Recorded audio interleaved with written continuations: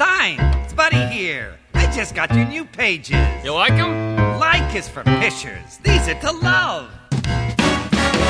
This job is not to be believed, and I cannot believe my luck. I'm at the literary prime of my life, and I'm about to have the time of my life, unless I'm easily deceived. The Buddy doesn't tend to sugarcoat his comments. He's all right. All bark, no bite. I've always longed for a chance to be watching a book of my own on the screen. To look up and see Stone on the screen would be better than fine. Sit with my wife in a crowd as the credits are shown on the screen. In a frame, all alone on the screen. It's a screenplay by Stone. We're making movies out of books.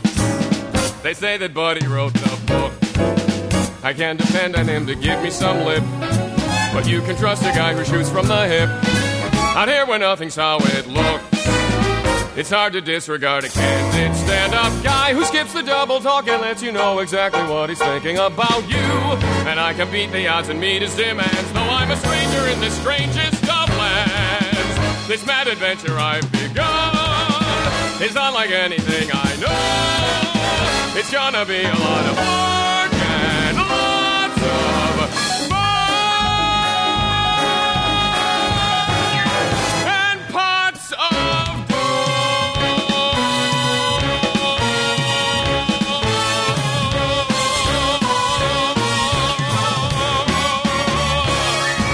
Hello and welcome to Broadway Radio's This Week on Broadway for Sunday, March 14th, 2021. My name is James Marino, and in the broadcast today we have Peter Felicia and Michael Portantiere. Peter is a playwright, journalist, and historian with a number of books. His columns appear at Encore Magazine, Masterworks Broadway, Broadway Select, and many other places. Good afternoon, good evening, good morning, Peter. Man for all seasons. Yes, hello. Yes, we're recording on a Saturday evening versus our Sunday morning, which actually Michael Portantiere brought up as a better thing because we skip to daylight saving tomorrow, so we would be up an hour earlier. Oh, yeah. And Peter, I just got the new issue of Encore Magazine in the mail. Oh, good. Yeah, did you get yours with the Lion King on the cover? Yes, indeed. Certainly did. If I say so myself, it's a very handsome magazine. What's your column this month?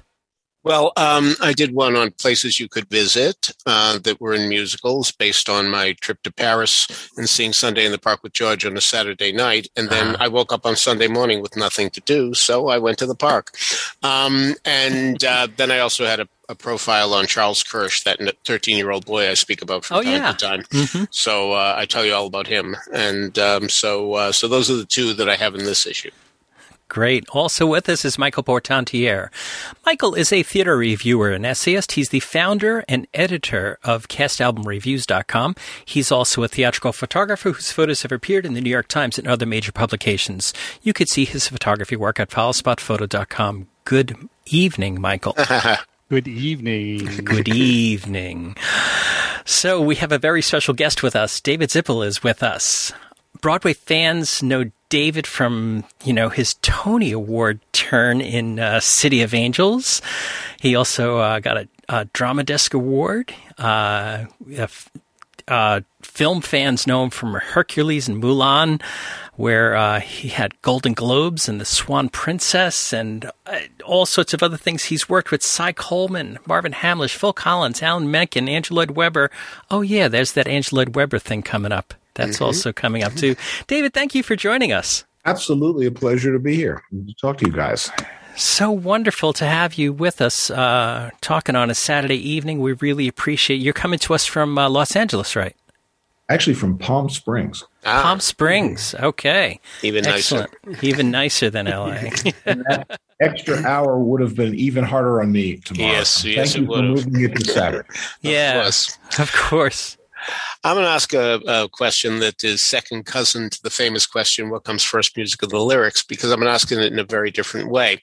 I remember many, many, many moons ago, somebody gave me one of your lyrics for a song that essentially was very much in the style of Who Wants to Live in New York, that type of thing. And I looked at it and I said, whoa, this scans perfectly with Hurry, It's Lovely Up Here. And the gentleman who showed it to me said, yeah, he told me that was actually his model.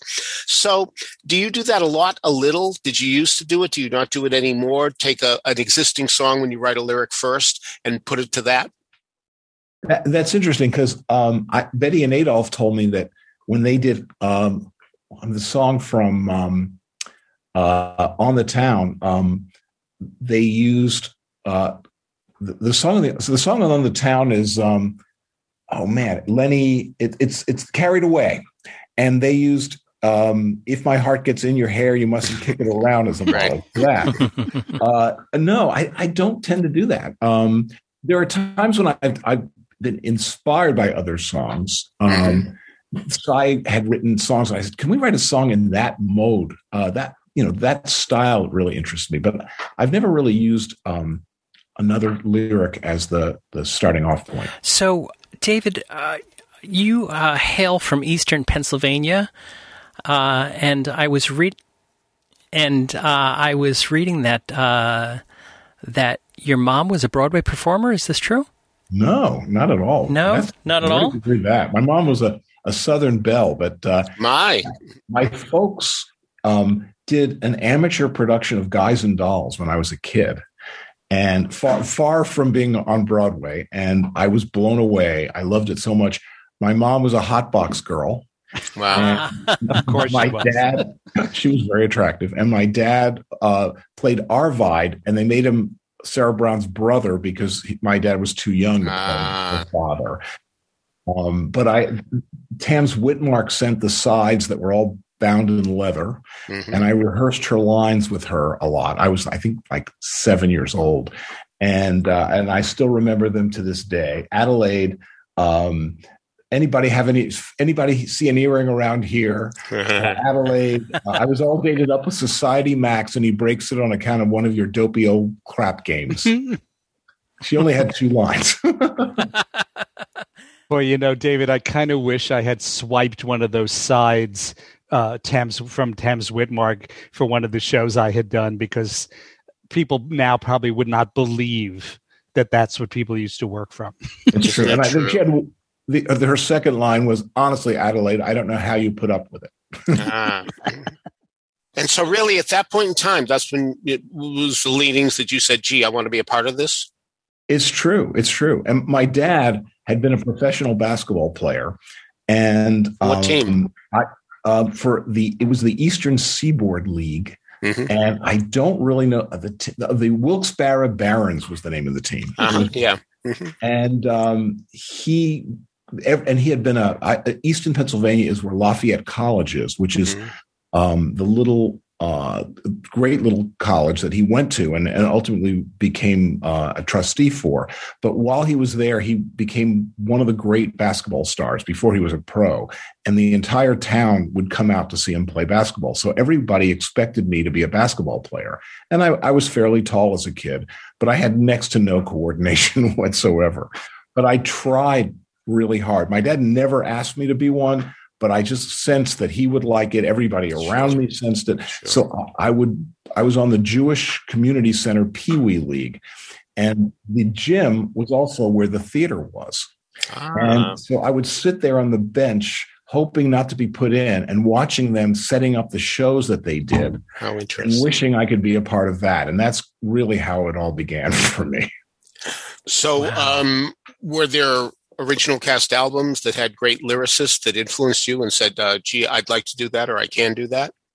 Absolutely. It was Guys and Dolls and Gypsy that I listened to incessantly.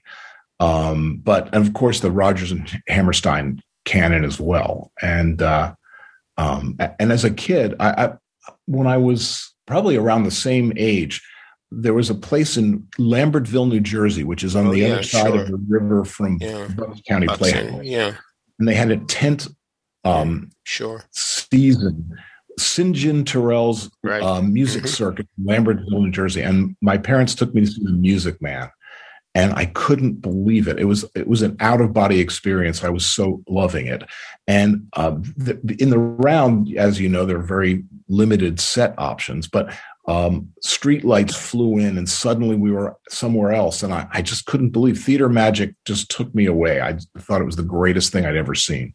And I found recently when my dad passed away and we were unpacking the house, and I found the playbill from then. It was, I didn't really know anyone in the cast, but Dom DeLuise was Marcellus. Wow, that is, you find out, Peter's got a great story about when he saw, was it a young Al Pacino up at Hasty? Was that? At Brandeis, in fact. He did a guest thing. It's so wonderful to see people when they're just starting out and saying, wow, I think that person's going to amount to something. And I have to say that I knew you were going to amount to something when I went to a backers audition of Going Hollywood, the musical version of Once in a Lifetime. And ironically enough, this just came up yesterday because I was talking to Josh Ellis. Do you remember Josh? Very well. Okay. So Josh, we were talking about albums we wish had gotten recorded, and he brought up Going Hollywood. He said, wow. I wish there were an album of that show. He said, I saw it 7 times in backers auditions and loved it. I saw it with Karen Morrow, and he mentioned other people who did various presentations of it. And I know a lot of people are very sorry that never really happened. I haven't completely given up. One never does, but yeah, it's it's on my bucket list, and one of the great disappointments that it never got a full production, because I really believe in it. And because it's a period piece, it's timeless. So if anyone listening wants to produce what I think is a really terrific classic style musical, call me or call Peter. We'll find you. They'll find me. Yeah, that's so of course, whenever you read a biography of any famous person involved with the theater, there is always a show that doesn't happen or doesn't last very long and all that before real success happens. But the question becomes, I remember when you gave your Tony acceptance speech, I remember I was in the Lunt-Fontanne Theater, and you said, thanks, Cy, for giving me the shot. And so how did you get the job? I mean, obviously, there were a lot of people who would want to work with Cy Coleman. And for him to say, yes, it will be you, must have been amazing. It was life-changing. And I realized that the opportunity was life-changing. I was hoping that I would rise to the occasion. It was quite a miraculous thing, and it took place over a long period of time. As James mentioned, I went to law school. And while I was in law school, one of my classmates, who became one of my best friends, was a young, soon-to-be lawyer named Russell De Silva. And his dad was Al De Silva, who was a very prominent theater attorney. And Russell thought I was talented because I was writing at that time, and told his dad about me. And his dad and his mom became advocates of mine. And one of their clients was Cy Coleman. And they were talking about him during those years. And Cy was sort of like, yeah, that's very interesting. He didn't seem, Cy was a guy who liked things to be his idea. But during the following years, when I came to New York, one of the first things I did was I started my career with a career retrospective. I did this review called It's Better with a Band, which just had songs I had written. And it was sort of inspired by Starting Here, Starting Now. And although several years later, to the idea of just putting, or Frankly Frank for that matter. Yeah. Cy came to see it, and I think he liked it. But Judy Gordon, who's his writing partner, a producing partner on Barnum, also, actually, she saw Barbara Cook, who did my first work in New York, and liked what I did. And she was telling Cy about me. And then there was a critic at the time, James O'Brien.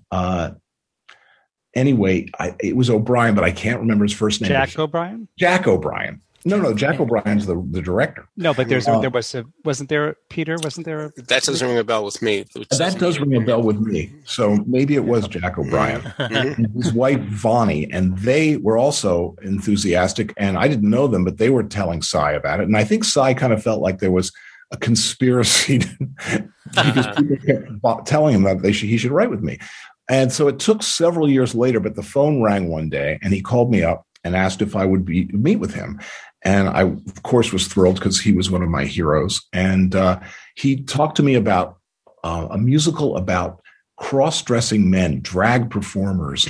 And I thought, man, as I was listening to this has been done. I mean, Lacage was quite a success, and it didn't seem like there was room in the canon for another one on Broadway. But he was very enthusiastic about it, and he asked me if I would meet with him. And I certainly wasn't going to turn him down. So I met with him 2 or 3 times about it. And then I said, Cy, I was hoping that you were going to call me about what was then called Death is for Suckers.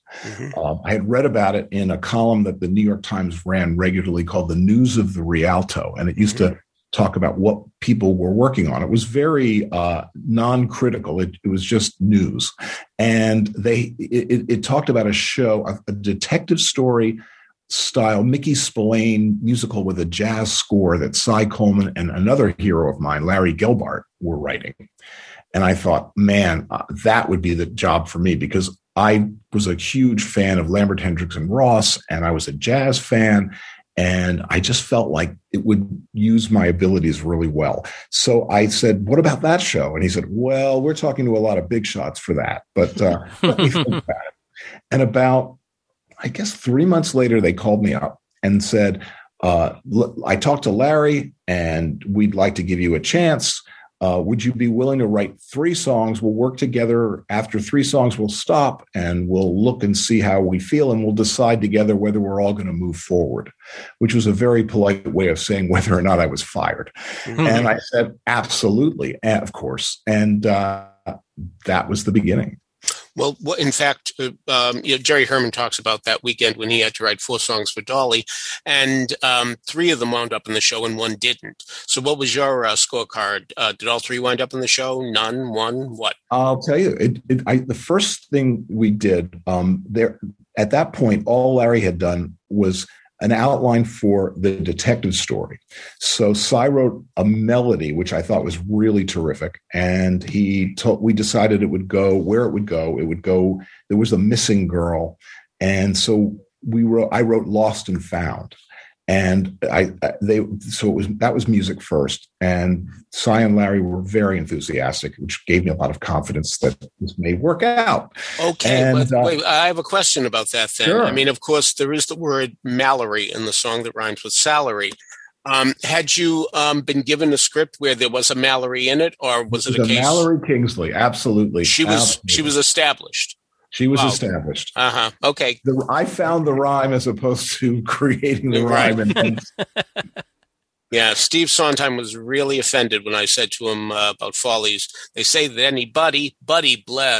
did anybody come? Yeah, he was furious that I even brought that up. So that's why I asked. And thank you for being more gracious about it. Well, there's another great Sondheim name lyric too, and I even named her Desiree. But there's another one in that show as well that I can't think of at the moment. Petra, etc. Yeah, I mean, Armfelt, Tromfeld, right? Yeah, right. He's got a million of them.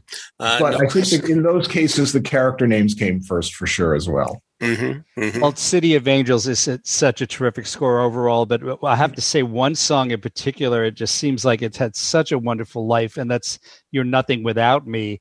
Last summer, summer of 2019, David was there. We were at Jim Caruso's cast party, and 2 friends of mine got up, and because David was in the audience, they sang, they did You're Nothing Without Me, and they're identical twins, the Drinkwater brothers. So that was kind of amazing. And then also, David, did you see, I hope you saw, this recent video that Bryce Pinkham and Nikita Burstein did of the song? I have not seen that. Oh, we'll have to send it to you. It is so great. They did it in black and white, split screen, and typical Bryce Pinkham. He's kind of a crazy cut up. He's sitting in a bubble bath.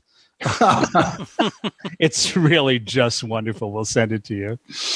Larry Gelbart told me that when he started, he didn't have the writer and the fictional character. That he said, and I was writing Death is for Suckers, and he said it wasn't holding me. I just had to do something very different. Were you in it before he made the decision to have the writer and the character? Absolutely. And that was part of our experience. So I wrote that first song, and then Cy called me up and asked me to meet with him. He wanted to write the second one. So obviously so did I.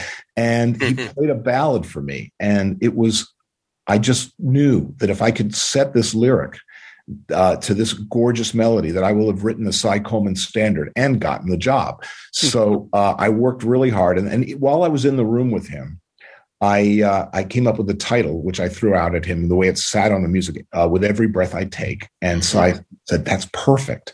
And then he was going away on a vacation. And so I wrote a lyric the next day, and I liked it. But then I thought, God, is this the right lyric? So I wrote 12 others.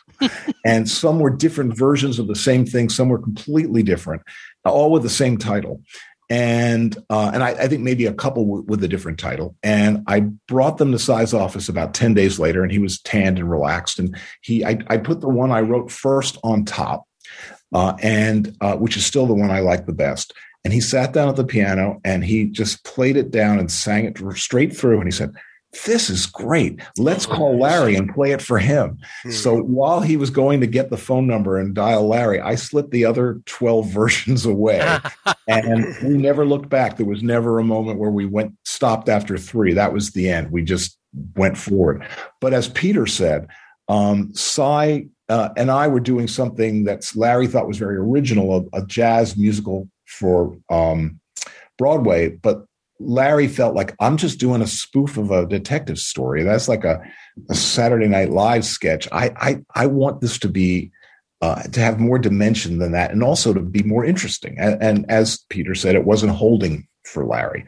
So he said, give me, we wrote one more song for the detective story. I think Everybody's Got to Be Somewhere. And then Larry said, I'm going to work on the script for a little while. I need a couple of months. So, if you want to do another song for the detectives part of the show, be my guest. But I put everything else on hold. So, and we didn't know what he was going to come up with. And about 2.5 months later, Cy and I flew out to Los Angeles. Larry lived in Beverly Hills. And we sat down and he said, pitch the idea of the 2 simultaneous stories. So together we started at the beginning with just the idea. And we outlined the entire show scene for scene from the beginning to the end. And then we went back. This is about a week and a half, over a course of a week and a half. And then we spotted all the songs together. So all 3 of us worked as a team to come out with the outline. And pretty much the show that you see, or that came to Broadway, was that outline. Very little changed in the course of time after that. And it was really fun to Larry and I would talk on the phone. I would work with Cy in New York, and then you'd hear in those days the whirring of the fax machine, and then all of a sudden these pages would arrive with fantastic scenes and great jokes, and it was just a heady, wonderful experience, and I was constantly aware that this was a pinch yourself moment for me, because this is what I dreamed of, and the fact that it turned out to be good is even better. Sure. What's been interesting to me over the years is that Hollywood and Broadway don't always work well together, but City of Angels had the perfect combination. And did you guys have to find a balance there, or did it just come naturally? I think it came naturally. And of course, Larry was a creature of both worlds. Cy had some film experience as well, but Larry in particular. And Larry was telling the story. So he had a very strong point of view about Hollywood, which comes through in the show. Having 2 stories side by side, did the producers say, hey, can we afford that? Or, Roger Berlind was producing? Well, they came in after we'd completed the show. We didn't get it early, and they kind of liked what they saw. It was an interesting experience. I think there were more at that time, and I'm not sure whether we still hold the record, but there were more different sets and scene changes in our show than had ever been in a show on Broadway. Really?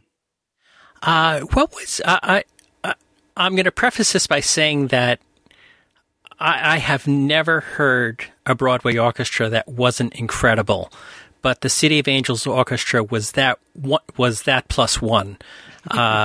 It was just. I can't disagree. It was just absolutely unbelievable. Do you recall how many pieces were in there, or did they have to fight for extra pieces? It just sounded like double the size of every other orchestra. Well, I think there were on the tour there were only like 15. On Broadway there were 19. But it did sound like more. I agree with you, James. But that was Billy Byers, who was just the dream orchestrator, and he worked with John Miller to select the musicians, and he called it his wet dream orchestra because it was such an amazing group of people. And Cy was, of course, blown away by the pianist Lee Musiker. Cy said, "You're my second favorite pianist," reserving the. On a somewhat related note, you mentioned earlier it's better with a band. I wanted to confirm, was it written specifically for Barbara Cook? It was. It absolutely was. And was it written specifically for her Carnegie Hall concert? Because I know Carnegie Hall is mentioned in the lyric. I don't know if that was an afterthought or... Absolutely. It was a labor of love for Barbara and for the Carnegie Hall concert. And yes, it's such a great song with Wally Harper. We're going to include it in the podcast. So I just wanted to confirm the facts of it. Well, there's a bit of a story there as well. I was a law student and dreaming of being a lyricist on Broadway. I'm sure everyone at Harvard Law School was thinking the same thing I was thinking.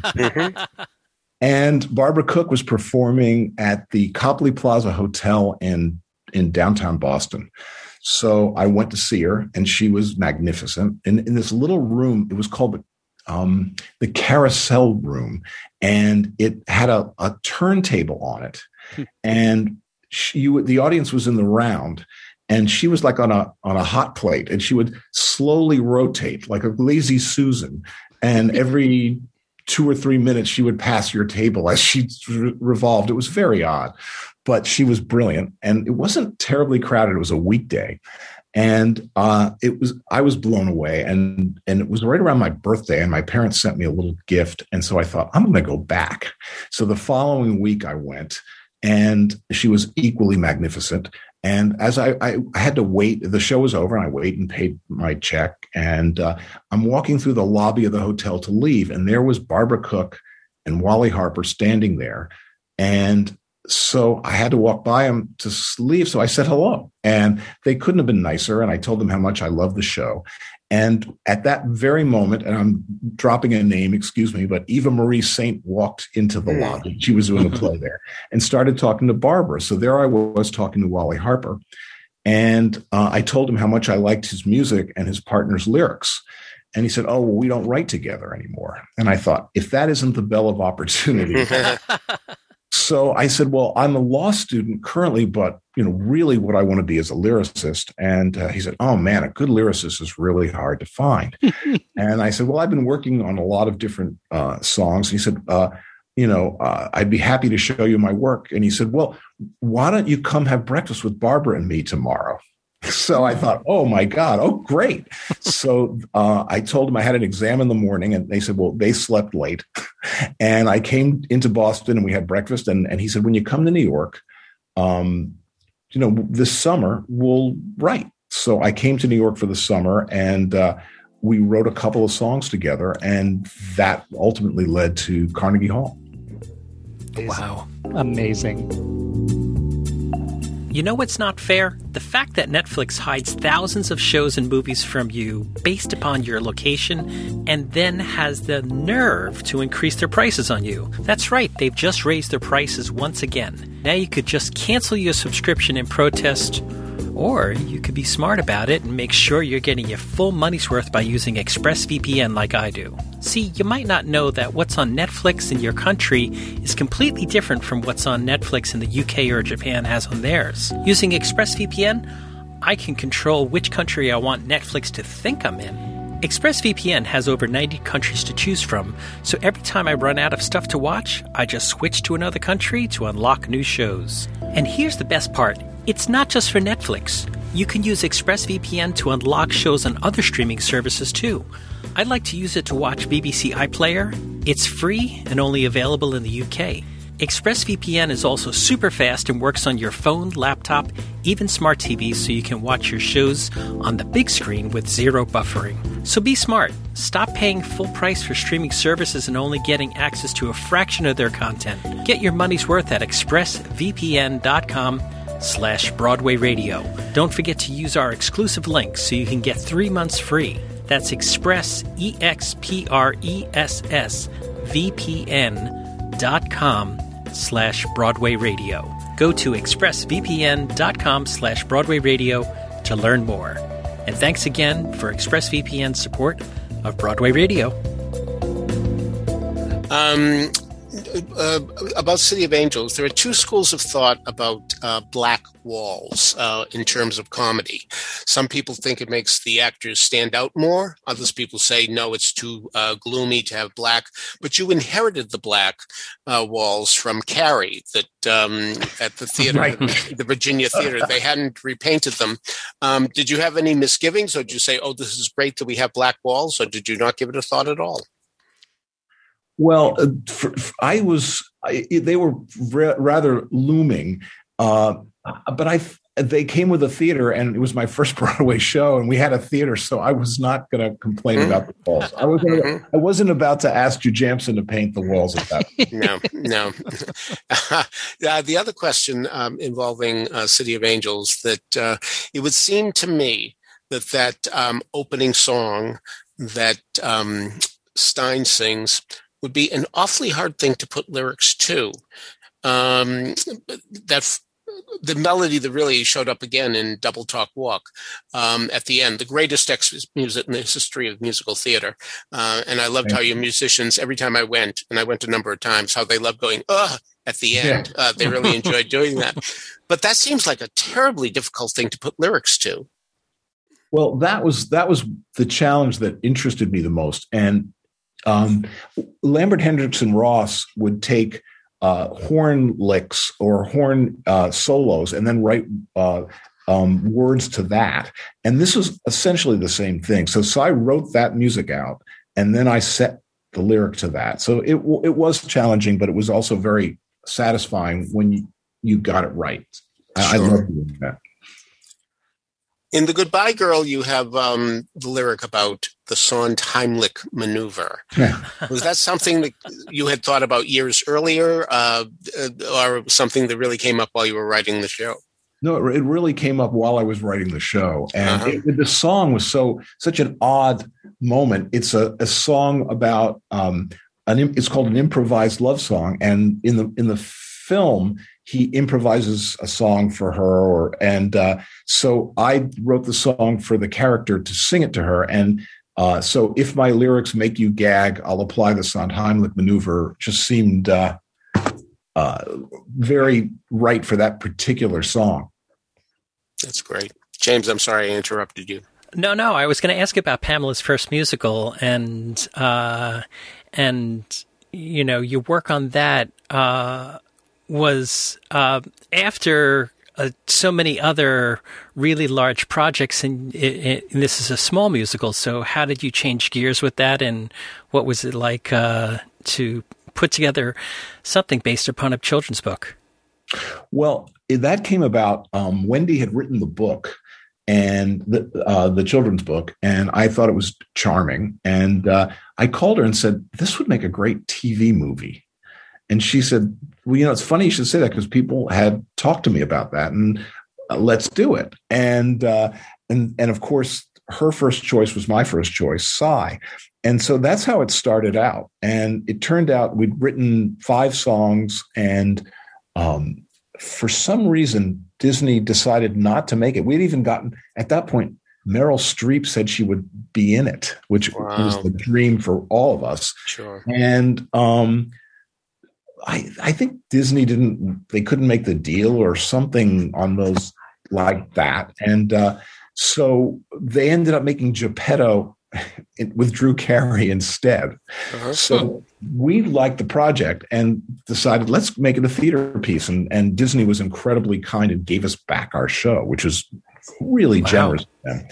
And so we started over and we incorporated those 5 songs. And but it was not that small a musical. But as you know, getting things on is hard. And we shrank it up a little bit to do it regionally. And of course, it all happened posthumously for Cy and Wendy, which was a great tragedy. It was supposed to start, I think, in Palo Alto, and Cy died really suddenly, and about a month before we began. So they postponed it for a year, and then Wendy got ill and died a year later, and the whole thing disappeared. And Graciela, Danielle, and I were the surviving part of the team, and never gave up. We just wanted this to happen, but it took many years for it to come together. There was a concert version as a benefit for Broadway Cares with starring Donna Murphy that was, I thought, really good, and an amazing cast. And I thought that might kickstart the show, but it didn't. But and then there was a wonderful article in the New York Times by Kara Joy David that talked about this lost show. And that was out of the blue too, her enthusiasm for the show. And I thought that would kickstart the show, but it didn't. And then out of the blue, we heard from an artistic director who had heard about the show. And we had pitched it to the public like 15 years before, maybe 16 years before. And he was very enthusiastic about it and decided that he wanted to do it. And that's really how it came about. You've also been very successful at writing songs, for film and television and standalone songs. And you breached the Marvel Cinematic Universe, the MCU, in 2011 in the Star Spangled Man, which MCU fans really enjoyed the song, and they just didn't happen to know the pedigree from Irving Berlin. So tell us about, how those type of gigs are coming up for you that Disney calls up and says, "I need you to write a Captain America song." Well, that came out of the blue. I think they may have called Alan, and Alan called me, and then they were enthusiastic about the two of us. And writing for them was really wild because you get these encrypted emails. And you practically have to take a blood test to open the email, which has the character drawings and little bits of the scene. And but it was really fun and way ahead of in a musical. In a movie, usually the songs come at the end and they write them after the movie's been made. But this was like an animated feature, so even though it was a one-off in a live-action picture, we had to do this way in advance and. It was a fun experience, and of course you're right. Irving Berlin was definitely our inspiration. We've talked around your education here.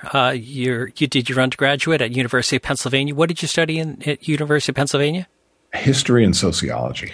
So you were pre-law basically there, and then you did your Harvard Law School. And as you mentioned, you came back during the summer to write some lyrics of your Harvard Law School years. When did you make a break from law to full-time lyricist? Well, I had always intended to take a shot at being a lyricist. It was what I really wanted to do. And so I went to law school because I'm a fairly practical person. And the idea of making a living as a lyricist just seemed pretty like an insane long shot. And I didn't want to be a promising 50-year-old with nothing to show for my efforts. So I went to law school. I got in, but it was during law school that I continued to write songs. And it was my first year of law school that I met Wally Harper. I was very fortunate. at the end of that year. Well, wait a minute, something just occurred to me, and that is the fact that I remember going to see a Harvard Law School show. They did musicals. Right. Did you get involved with any of those? Of course. Did you really? One of ours, I did. There was the Harkness was where the food pavilion or the food court at law school was. And our show was a spoof of Sherlock Holmes called Holmes is Where the Hark Is. They called it the Hark. I'm very inside, as were most of the jokes in the score. But I did write for the law school review, but I was not on law review, I might add. Oh, how funny. That's great. Yeah, the one I saw was called Summary Proceedings, and it took place in the summer. So, I had forgotten all about that. But since we were talking about Harvard Law, that really did stoke my memory. We spoke to Ken Ludwig, who wrote "Lend Me a Tenor" a month or so ago, and Ken also was a Harvard Law graduate who. Do you know Ken? I've met Ken a few times. I don't really know him, but okay. I was wondering if you guys, because he's from Pennsylvania as well, and also went to Harvard and got his law degree just to make sure that everything was going to work out for life. It's a good fallback plan. He was a few years ahead of me at law school. Okay, exactly. So it's just ironic because Cold Porter went to Yale, and I'm trying to think. Oscar Hammerstein. Cold Porter dropped out after, I think, 6 months. Oscar Hammerstein went for a year or so. So I always think people's careers are inversely proportionate to how long they stay in law school. Well, I'm just wondering what's in the water in Pennsylvania, you know? Good question.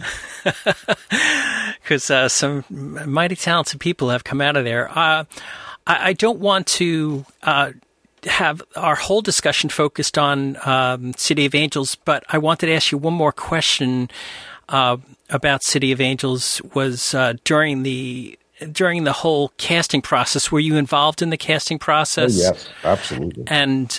And you had mentioned that the show was really written before the producers got involved. So did it workshop, or what was the path of that? We opened cold in New York. We previewed for what was supposed to be 2.5 weeks, but we had some technical difficulties, and the show was so big that we ended up having to add another week or so to previews, and then we just opened cold. It was scary. And then you were involved in the casting process, so you got to see these characters come to life in front of you. Really, as you were working with a Randy Graff and James Naughton, did these characters change at all, or how did it go? Well, the writing didn't change a lot, but the actors were marvelous, as you mentioned, and so they were pretty great right out of the box. It was, for the first preview, they were very in character, although the show hadn't gelled at that point. In fact, there was one of the things that we learned, a big mistake we made. Trying to make the black and white world. For those of you who are listening who don't know, City of Angels takes place in the mind of a screenwriter in Technicolor, real life, and then you see the screenplay he's writing coming to life in black and white. And so it was double cast, so that the actors sometimes were playing people in the screenplay, and then you would meet the people in real life that inspired those characters. Sometimes you'd meet them after you saw the character in the screenplay. But in order to be clear, and I'm already confusing everyone, I can tell. We had the black and white and grayscale costumes and color costumes, and we changed wigs for each character so that when they were in black and white, it was a different wig than they were in when they were playing in real life. And what we discovered at that first performance was the audience didn't really know who anyone was, and they didn't realize they were double cast because they were completely confused. So the next day, we kept the one wig on them for the entire show, and suddenly everyone knew that they were supposed to be seeing the same actor playing two different parts.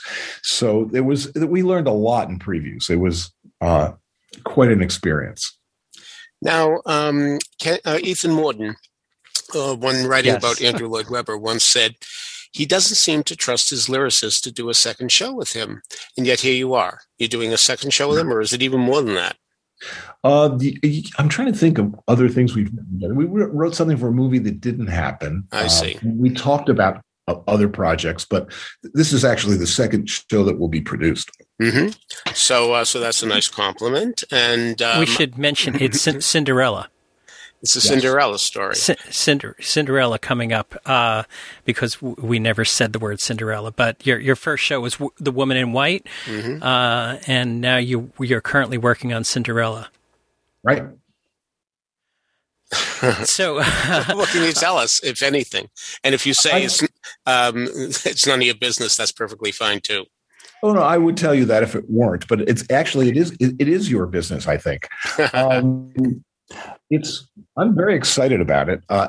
We're working with a writer named Emerald Fennell, and she's a miracle. She's an amazing writer and also an amazing person.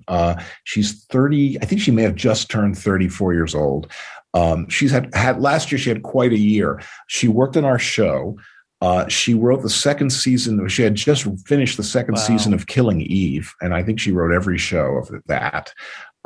She's playing Camilla Parker Bowles in The Crown, so you can see her if you flick on Netflix. And she had a baby, and she directed her first feature film that she wrote and produced called Promising Young Woman. And she had the first woman ever to have 3 Golden Globe nominations. And I think on Monday, I would bet that she's going to get at least 1 or 2 Oscar nominations. She's really quite remarkable. And Andrew had talked to me years before about doing his version of Cinderella, and the way he describes it, he was at a meeting in it's his story, but I'll tell it anyway, in Hollywood, and at a dinner, not a meeting. They were all having dinner and discussing great theatrical and television events. And someone said, what is the most watched event in the history of television? And people were saying the moon landing and the all these sports events, the Super Bowl. And Andrew's waving his hand. He said, I'm the theater nerd in the corner, raising his hand. And finally called on him, and he said it was Rodgers and Hammerstein's Cinderella. And everyone said, wow. And then they said, you should write a Cinderella. This is 7 or 8 years ago. And he just never found the right story. And then Emerald, who is a family friend as well, pitched this really crazy version of Cinderella that captured him, and then they asked me to join them. And basically it takes place in Belleville, which is the most beautiful town in Europe in a grim fairy tale year back in the day. And it's a story about a girl who's sort of a goth girl in a town where everyone is freaking gorgeous. In a very superficial town. And they mock her for her individuality. She's Bad Cinderella is how they refer to her. And if you go on YouTube and you can see, or one of your streaming devices, the song Bad Cinderella, sung by Carrie Hope Fletcher, is out there. That's really, it's really great to see the new work that is still happening in this year of our lost year of theater. So you continue to work remotely with Andrew, or how did you go back and forth, or how did it work for you? Well, we had started to talk before we began recording about this is the anniversary today of my being in London in previews for City of Angels. We had done a production of City of Angels at the Donmar 5 years earlier, and with Josie Rourke directed and Stephen Mears choreographed, and it won the Olivier for Best Revival. And the intention at the time was to bring it right in, but for a bunch of reasons, casting and theater availability, and I could go on, but it didn't happen. But the producer, Nika Burns, was determined to make it happen. And finally, all the pieces came together, and we were in, I don't know, our 12th or 11th preview on a Saturday a year ago at the matinee. And I came back to my hotel in between, and I turned on CNN, and they said that the United States will, starting Monday, 2 days later, was going to stop air traffic from the UK to the United States. So I thought, oh, gee. And I was over there to work on City of Angels, but also the following Monday to start a 3.5-week workshop of Cinderella. And so I called the producer and I said, I just heard this on the radio. I think I should come home. And can you get me a ticket for tomorrow, the Sunday? And I know it's Saturday night and your office is probably, no one's there, but could you maybe do that for me? And she said, oh, you can't leave. We're going to open in a week. And it's, I think you should stay. And wow. Are you sure you want to leave? Andrew's going to have a cow if you leave. And I said, well, look, if you get me the ticket, we can always cancel it. I'll call Andrew. So I called Andrew, but just before I called, I'm going to drop another name here, but one of my close friends and neighbors is Senator Barbara Boxer. And she called me in London and she said, you get on the next plane. They're not messing around. You come home. So I called Andrew, and Andrew was incredibly gracious. And I did drop the senator's name with him. He said, no, my dear boy, you've got to go home. So I left. And the following day was a dark day. And on Monday at 5:00, the whole West End closed down. And they had done they went through the first day of the workshop of Cinderella, but they had the British government had said that anyone over 70 should not be in a group of more than 8 people. So Andrew stayed home and didn't even go to the first day. And at the end of the first day of that workshop, it was shut down. So from there on in, we worked remotely. I was zooming at I think 9:00 in the morning was 5:00 in London. So we would meet and talk things through, and then I would write it overnight and email everybody what I was working on. And we just worked for 6 weeks to tighten the script and to get to the next stage. We had done a reading, the equivalent of a 29-hour reading about 7 or 8 months before. And we'd had a lot of meetings prior to this workshop that was canceled. So we just continued our work, and it was in captivity that we during shutdown that we recorded the CD. And so there's a record of the whole show, and they've been leaking or putting out singles for the last 2 or 3 months. There are 3 out there now, and I think a 4th one coming soon. And then a week or a month before we actually open, they're going to release the whole record. Wow, that's quite a story. You were lucky to get out. Lots of people got stuck at Heathrow and Gatwick and things like that. It's like Casablanca. Yeah. Miss Saigon, I think. It's like Miss Saigon. I was just going to say the end of Miss Saigon, Yeah, that's more apt. No question about it. So do you know anything we don't about theaters reopening in London? I don't really. I can tell you that 2 weeks ago, Andrew had said, maybe 3 weeks ago, on a radio show that we were going to keep to our schedule and open in May. Then Andrew called me and said, we're going to postpone a little bit. And then he was on Good Morning Britain a couple of weeks ago, or one of the morning shows, and announced that July 1st, they're going to open Joseph in London, and July 14th, Cinderella is going to open, and then at the end of the month, Phantom is coming back. And we had, and that we were going into rehearsal, but basically we had a 1 week or 2 week workshop again with the actors in London. And I don't know. I mean, the hope is that we will keep to that schedule. So it seems no one really knows for sure, but that's the hope.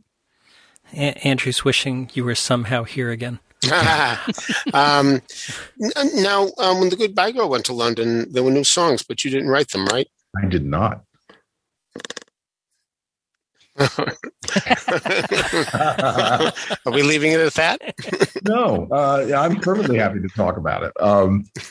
It was one of those circumstances where I was working on Mulan. I think it was 90, and I did not agree to that. I didn't think I was agreeing to that.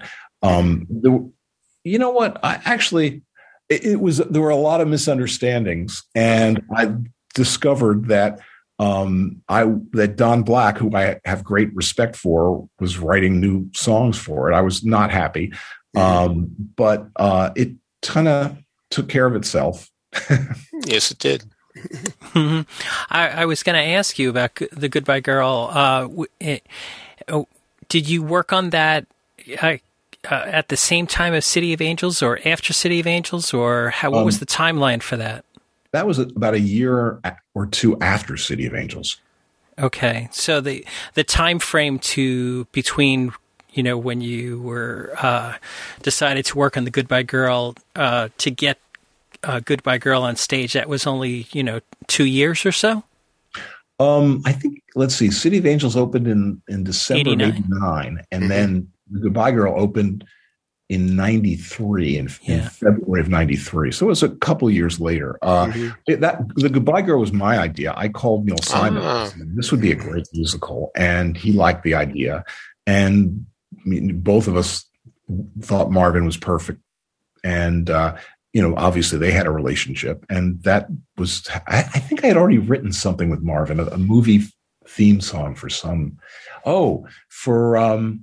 a movie with Michael Palin, and I can't think of the name of the movie, but that was a year or so earlier. And so it just worked out. We had a great time writing the show, despite what happened about London. And we all kind of made up after that as well. I guess yesterday or the day before was Liza's 75th party. Indeed. And you worked on Liza's at the Palace in 2009 with special lyrics by John Kander and our friend Billy Stritch. So how, pulling these little things, I shouldn't say nothing with Liza is little. But it was such a joyful experience. It happened actually out of the blue, because I obviously everyone loves Liza, and Billy and I are friends. But I went to see them in concert, and this was before they had actually put anything together for the Broadway show.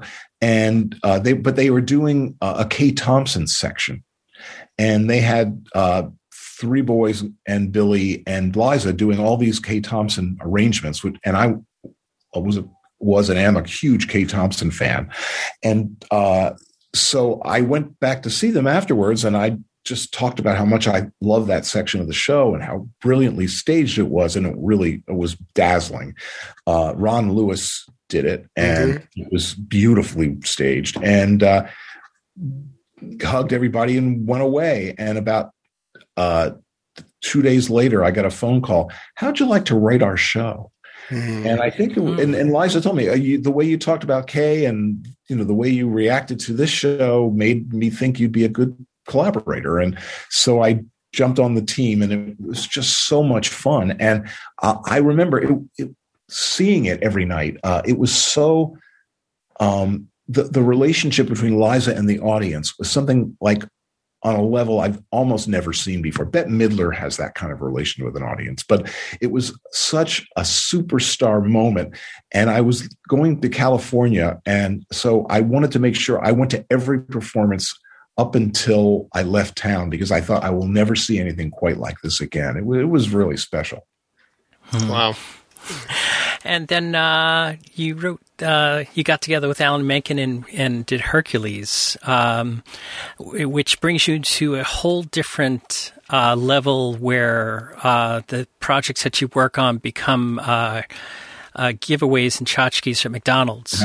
So embedded in the minds of impressionable children. Yes, indeed. It's funny you should say that because early on in back in the day when Disney, this was the absolute peak of Disney's renaissance, and prior to Hercules, they were the only game in town.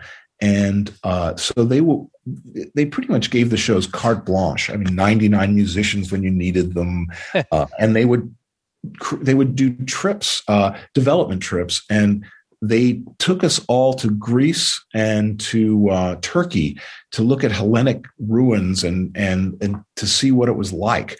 And it was just a thrilling trip.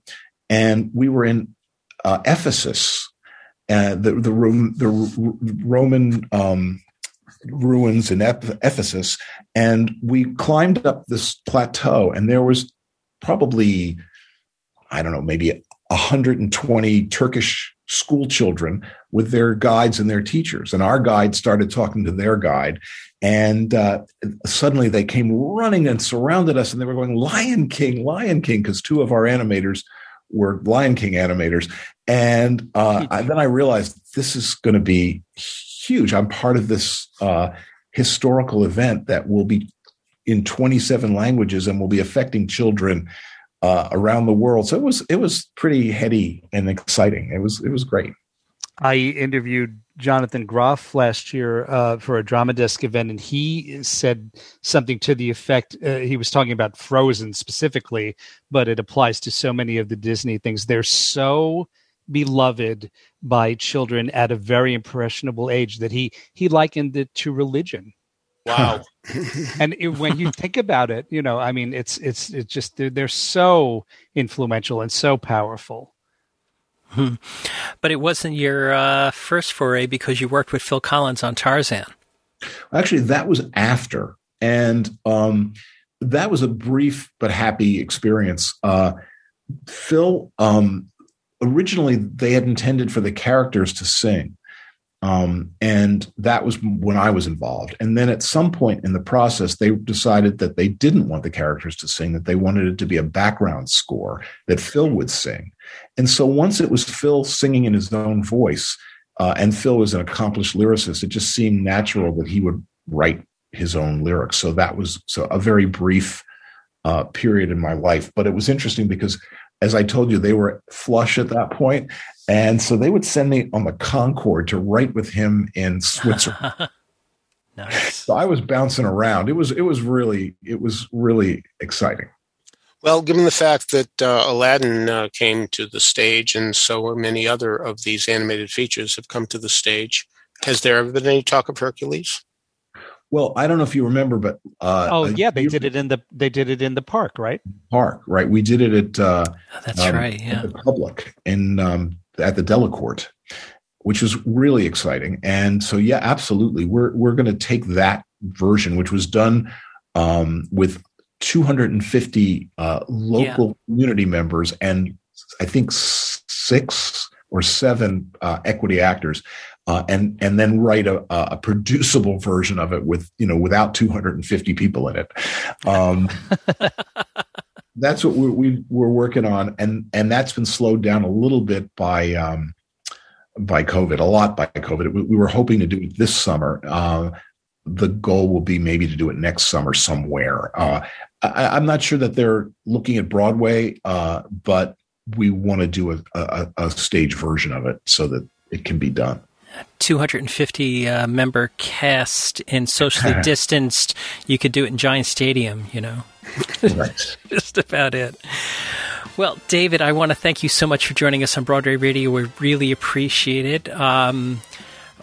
Who knows when the schedule is going to return, either on the West End or on Broadway, and when you'll be able to travel freely around the world, because I guess you're going to have to head back to London soon to keep working on Cinderella. I look forward to that, and I enjoyed talking with you, gentlemen, and look forward to actually being in the same room together again at some point, maybe even without masks.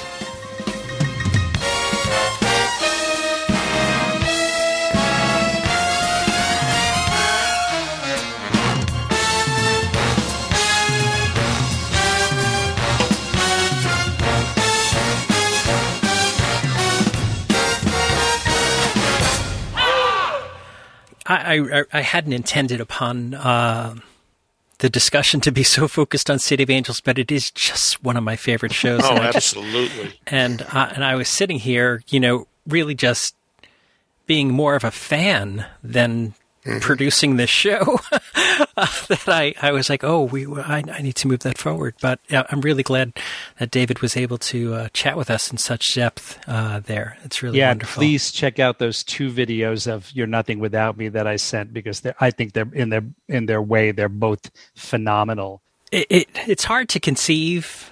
To City of Angels was 93. What did he just say? No, it was 93? No, 89. 89. So 89, he was just out of college. It's just an amazing piece of work. It's really wonderful. So, Peter and Michael, a little birdie told me that you saw a show last Monday. Yes, we're in the same audience for the first time in, I guess, a year. Wouldn't you say, Michael? It would have to be. Yes, we're often in the same audience, but not lately. Yeah, lately. So, really, the first play I thought was really, really terrifically done. It was a parody of The Glass Menagerie, written by Christopher Durang, and for whom the Southern Bells toll.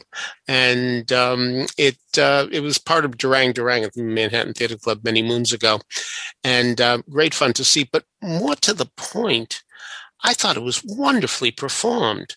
Yes. That young man who played essentially Laura, Jeremy Beck, he is so fantastic. Wasn't he great? I think I mentioned him last week. He's been in several of the Mint shows.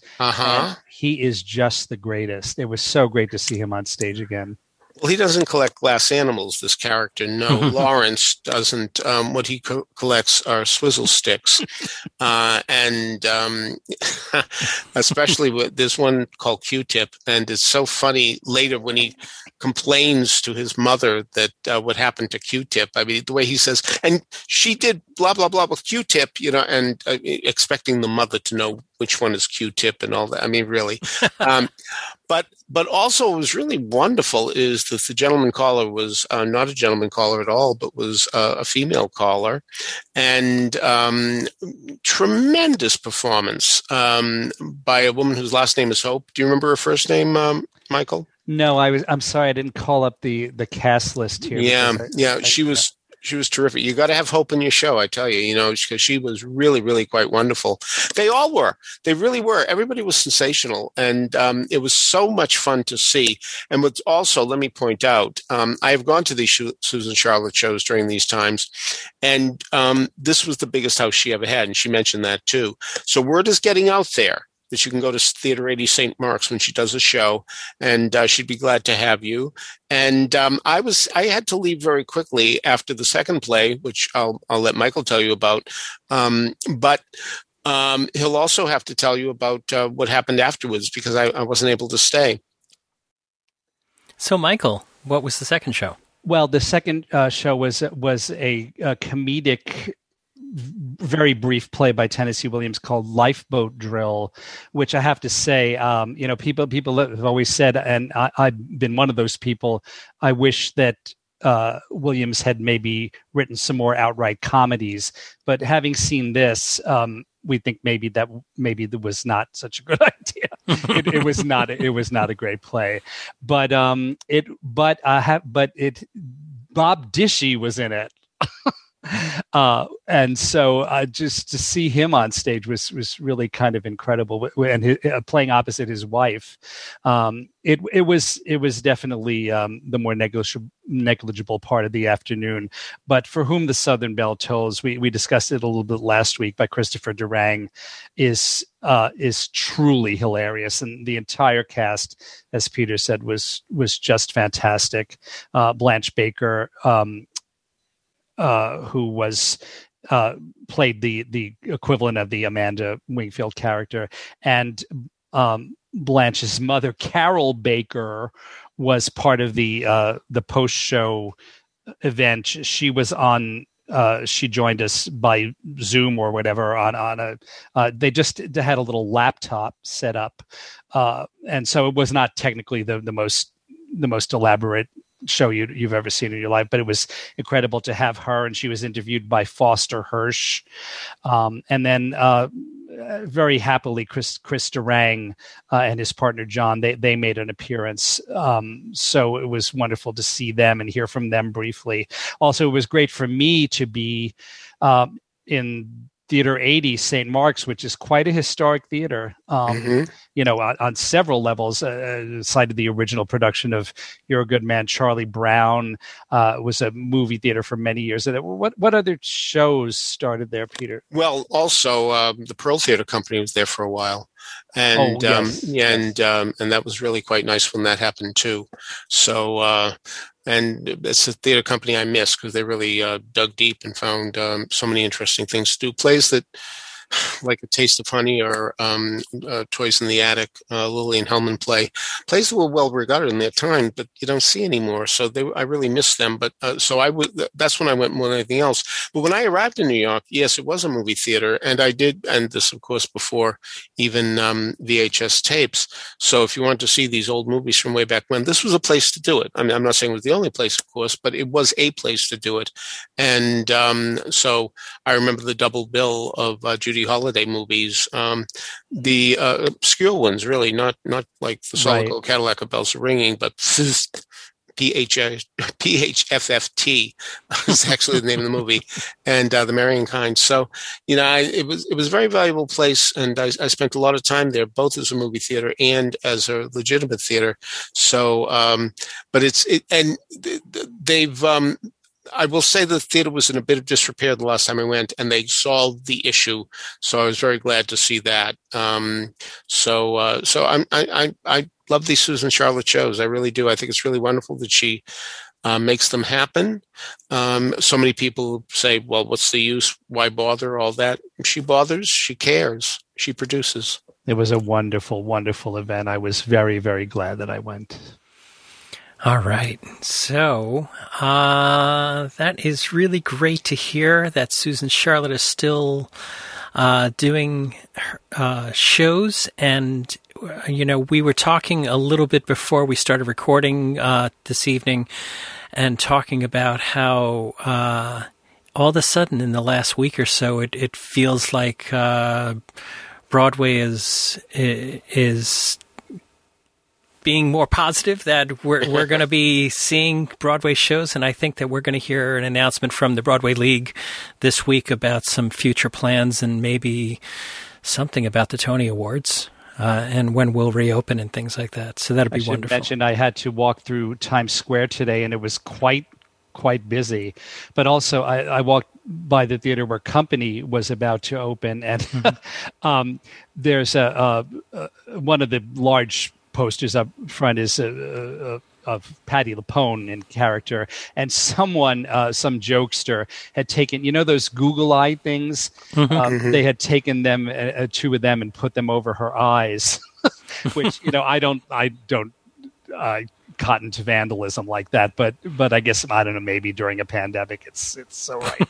I had a friend who hated Barnum so much that he used to scrawl on all the posters, "Save your money, don't see this show." And Jerry Schoenfeld caught him. And even though it wasn't a Schubert show, he gave him hell. Well, I don't know if they're going to catch this person, but I thought, it was quite amusing when I walked by and I noticed it. And then I thought, maybe that's how Patti LuPone looks when she's looking at Sherry Renee Scott. Oh, I tell you, I'd feel bad for the person who did that if Patty caught them. Yes, exactly. I had that thought also. Wow. So let's move into our trivia. Peter, do you have an answer for last week's trivia? The question was, what was the last Broadway musical to be made into a black and white film? And some people gave TV shows, TV specials that certainly were in black and white, but they weren't on film. Those things were done live, and they were kinescoped, but it's not the same thing. And a lot of them were originally in color and have been lost in color. Yeah, exist in black. Yeah, that's true too. By the way, I'm not 1,000% sure I'm right about this, but from the research I did come up with an answer, and I'd say that it happened in 1948, when in fact 4 film versions of Broadway musicals were released. One was Are You With It?, which had been a moderately successful 1945 musical. It ran 7 months, and it never shows up anywhere, but it was done. Donald O'Connor was in the movie, in fact. That opened in March of 48. But nobody gave that as an answer. Up in Central Park, which had been a very successful 1945 musical, opened in July. And that was Joanna Abizi's answer. But in August of 1948 came the filmed version of the 1943 Broadway musical smash, One Touch of Venus. That was Tony Janicki's answer. But in December of 1948 came Mexican Hayride. Without songs, I'll grant you, but it was the film of a Broadway musical. So that's our answer, and Steve Bell was the only one to get it. This week's question, I'm looking for the name of a musical from the 70s that won many Tonys. I'm also looking for the name of a musical from the 50s that won no Tonys at all. That Tony loser, however, has had more revivals than the Tony winner. But to be fair, it did have that substantial head start. In fact, it even had its first Broadway revival before the Tony winner even had its tryout. However, you're telling me the name of the 2 musicals is not enough. It's not enough. I want you also to tell me the name of the person who is mentioned in a song in each of these 2 musicals. Okay. If you have an answer for that, email us at trivia@broadwayradio.com. We'll let you know if you're on the right track. So, Michael, tell us what's in the musical moment this week. Well, our musical moment this week is a tribute to 3 great artists, Barbara Cook, Wally Harper, and David Zippel, because it is, in fact, the song that was mentioned earlier, It's Better With a Band, which David confirmed, I thought was the case, was written expressly for Barbara Cook by Wally Harper music and David Zippel lyrics, and it was written for a concert that she did in 1980 at Carnegie Hall, and Carnegie Hall is mentioned in the lyric. It's a great melody. It's a great lyric, as you would imagine from those 2 gentlemen, and it's got one of the best lyrics in it. I really love this one. Barbara sings at one point, what a thrill to share the stage with great musicians.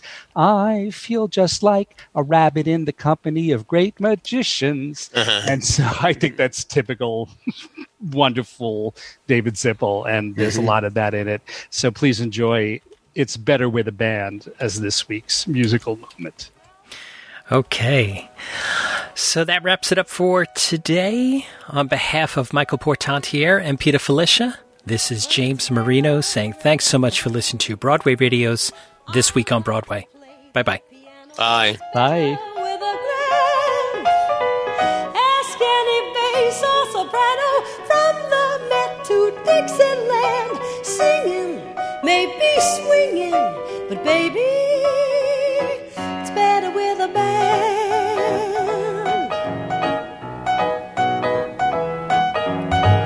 Give me a bass, that's a perfect place to start. Then add a drummer with rhythm and you're sure to reach my heart. Perhaps a touch of percussion, now we're getting close to art.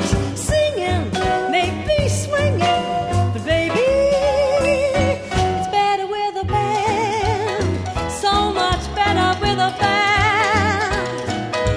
Hey, we could use a clarinet or 2 to start, I'd say. It sounds so good that even Benny Goodman would eat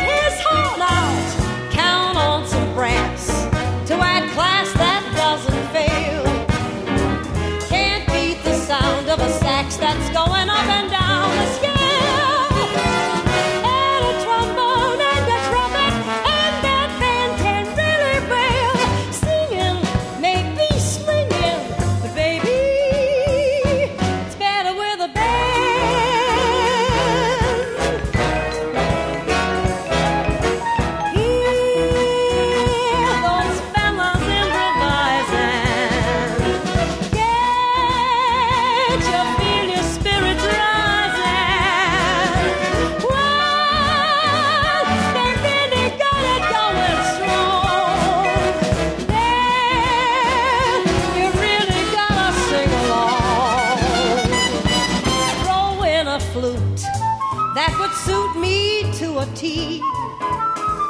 How about a banjo with southern fried as chicken fricassee? Let's have a harp and bells to sell a melody, singing, maybe swinging, but baby, it's better with a band.